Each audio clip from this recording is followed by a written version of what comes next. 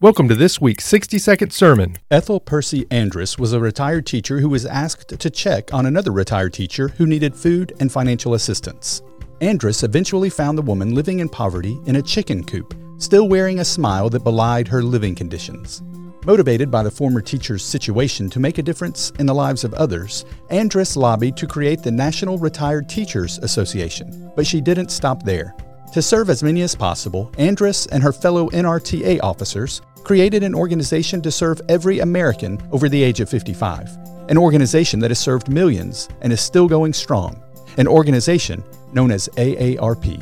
Hebrews 13:16 says, "Don't neglect to do what is good and to share, for God is pleased with such sacrifices."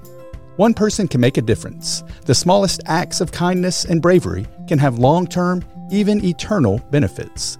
When you see something that needs to be done or someone that needs to be served, don't wait for someone else to take the lead. We hope you've enjoyed this week's 60-second sermon